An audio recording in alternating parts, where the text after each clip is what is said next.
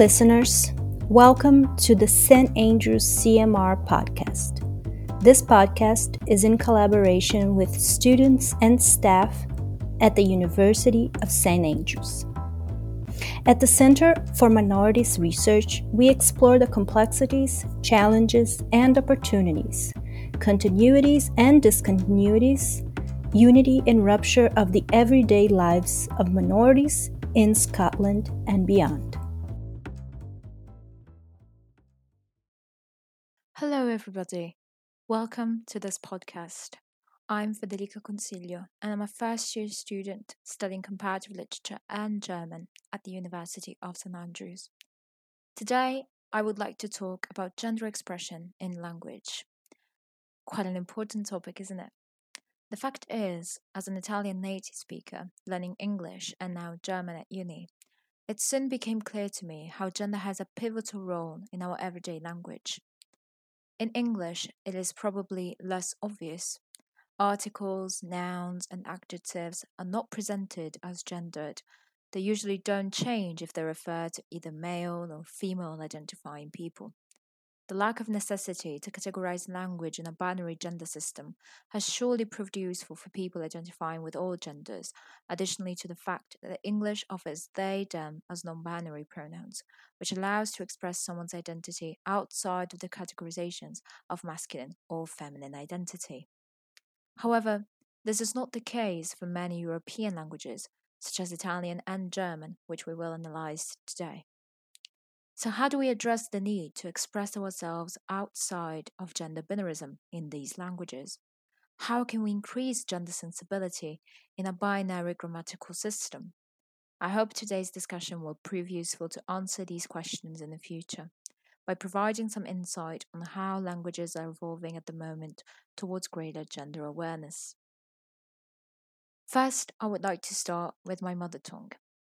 The Italian language differs from English, as we have previously mentioned, because its grammar requires nouns, articles, and adjectives to be declined as either feminine or masculine. However, talking about gender sensibility in Italian requires a further analysis on the societal implications of its grammar. In fact, it must be said that gender declension is quite problematic in itself, as it presents sexist undertones, especially in the feminine form. This issue has been recognized for a while now. In 1986, the essayist and linguist Alma Sabatini wrote an essay titled Sexism in the Italian Language. This essay was produced because the Italian National Commission for Equality and Equal Opportunities between Women and Men asked Sabatini to write guidelines for schools in order to eliminate gender implications and stereotypes in our language. I would like to quote a powerful line from her brilliant book. There is no doubt about the importance of language in the social construction of reality. Many of the societal rules essential to our survival are assimilated through language, and its filters teach us how to see the world, others, and ourselves. Alma Sabatini wrote this book over 30 years ago, and yet it is still considered somewhat revolutionary. In fact, Italian remains, to this day, a heavily gendered language, and to a great extent, also a sexist one. This was made evident very recently during the Music Festival of Sanremo, as the female director of the orchestra specifically required to be addressed with the male declension of her job name, direttore, and not with her female one, direttrice, despite fully identifying as a woman. This choice is symptomatic of the issue of sexism. In fact, there is still an implicit sense of ridicule in the female declension of professions, especially in those jobs previously accessible to men only. This disparity was highlighted in the Davide Donatello's 2008 speech by Paola Cortellesi, one of the most prominent Italian actresses who talked about sexism in Italian culture and language. I would like to include a passage of this speech where she compares several nouns by highlighting how degrading they become in meaning once they are expressed in the feminine form. Quoting from her speech, "It is impressive to see how in our language some terms that have their legitimate meaning to the masculine, if expressed as feminine, suddenly take on another meaning and change radically. They express a clear prejudice against women, depicting them as prostitutes. Here are some examples. Un cortigiano, a man who lives at the court. Una cortigiana, a prostitute. Un massaggiatore, a therapist. Una massaggiatrice, a prostitute. Un uomo di strada, a man of the people. Una donna di strada, a prostitute. This provocative speech was supposed to highlight how the Italian language reiterates, to this day, an awful amount of prejudice and sexism, and how it is important to change our expressions in order to mirror a true change both in our culture and individual mentality. Additionally, this analysis is telling of how our own language does not recognize a genuine equality between men and women.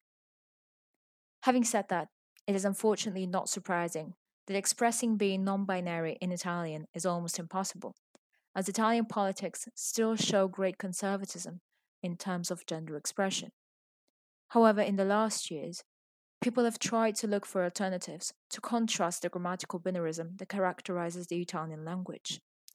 One of the most popular examples is the schwa ending, which could prove to be a true change in written Italian.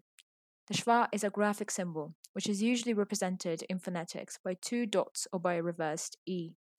The symbol has been recently used to substitute the gendered ending of words, both nouns and adjectives, in their singular and plural form, therefore including people of all genders. However, this method cannot be applied in spoken Italian. It is not universally recognized by linguists, and it is hardly used in official communications. While increasingly used in other contexts, such as in social media, it is also not considered valid in standard written Italian. Therefore, there is still a long way to go before Italian can start evolving towards greater inclusivity. Very similarly to Italian, the German language is heavily dependent on gender declension, which distinguishes nouns as masculine, feminine, and neuter. For the plural, both in Italian and in German, if we have to describe a group of people of mixed genders, the masculine always prevails. For instance, if we see a multitude of teachers, the plural in German would be die Lehrer, which would be a masculine plural. Despite this grammatical bias, German has found multiple ways of fostering gender sensitivity. I would like to thank my former German tutor, Nathalie Stummer, for helping me in analyzing the different language solutions which I have included in this episode. Taking the plural die Lehrer as an example again, the first solution to fight against masculine generalization was to use Lehrerinnen instead, with a capital I between the stem and the ending, in order to express both masculine and feminine. However, as Natalie observes, post-feminist groups criticize that form, arguing that it still excludes those who can't identify with the binary gender system. Consequently, more inclusive forms of expression have been encouraged, such as placing an asterisk between the word's stem and the feminine ending. There are other alternatives, such as placing an hyphen or colons instead of the asterisk, which, as Natalie argues, are also fully accessible for language processing programs for people who are blind. These written forms are not intended to be used for trans or non binary people only. Instead, they are meant to be used by all people identifying in a wide spectrum of gender, therefore fostering gender sensitivity. This is also the case in spoken German, when instead of using the masculine plural to indicate a heterogeneous group of people of all genders, the participle eins offers a solution to avoid gender connotations. For instance, to express the noun voters, one should look at the conjugation of the verb wählen and its participle eins, which is wählend. Consequently, die Wählenden becomes a collective term which does not depend on the masculine or feminine declension. However, it can only be used in the plural form. This linguistic evolution shows that Germany is culturally ready and eager to advance for greater inclusivity. However, there is still some cultural resistance. This was showed in a protest letter titled An End to Gender Nonsense, which was published in 2019 by the Dortmund-based German Language Association, and signed by, amongst others, the philosopher Rüdiger Safranski and the former head of the country's domestic intelligence Hans-Georg Maaßen, as The Guardian argues. The letter goes against the change that many authorities and academic institutions in Germany have undertaken to include gender neutrality and sensibility in everyday language. They claim that grammatical gender is almost randomly attributed to objects and animals alike, and therefore does not showcase sexism. However, it must be said that gendering a noun, while probably reinforcing stereotypes indirectly, does not have the severe implications that we can see in nouns referring to people. Gender is a pivotal part of someone's identity, and it must include all genders in order to validate said individuality. A second statement was seeking to prove how the wide use of masculine plural to define a heterogeneous group of people and the predominant presentation of job professions in the masculine form does not have a true impact on the cultural upbringing of German citizens, as women are not discouraged to apply for those jobs just because they are presented in the masculine form, which is a debatable claim. Coming back to Italy, there has been a recent debate among senators about the presence of women in male dominated study areas. In fact, the Bari University has offered to reduce the cost of some courses, such as engineering, to female applicants, in order to contrast the idea that women do not belong to traditionally masculine areas, both in work and academia. To that, the Senator Pilon, a right wing politician, replied that it is natural for women to be inclined towards nurturing roles, as it is for men to choose conventionally masculine career paths. While this statement was heavily criticized by the public opinion, it is telling that a man in a clear position of power believes that it is right to assume that gender stereotypes should be maintained, and it demonstrates that gender bias still persists in our society. Let's go back to Germany now. The linguistic debate that we have illustrated shows how there isn't unity amongst the cultural institutions as to what is the appropriate approach to these linguistic transformations. It must also be noted, as Nathalie stresses, that there are also more non linguists in the row of those who oppose gender sensitive language than in the rows of those who favor it. All in all, it is clear that the German language is evolving as a response to greater awareness amongst linguists and a necessity to respond to the issue of identity expression in a binary grammatical system can be detected. What I wanted to convey through this comparative analysis is not a solution of an issue which we will probably interrogate ourselves on for many years. It would be quite pretentious of me to propose one.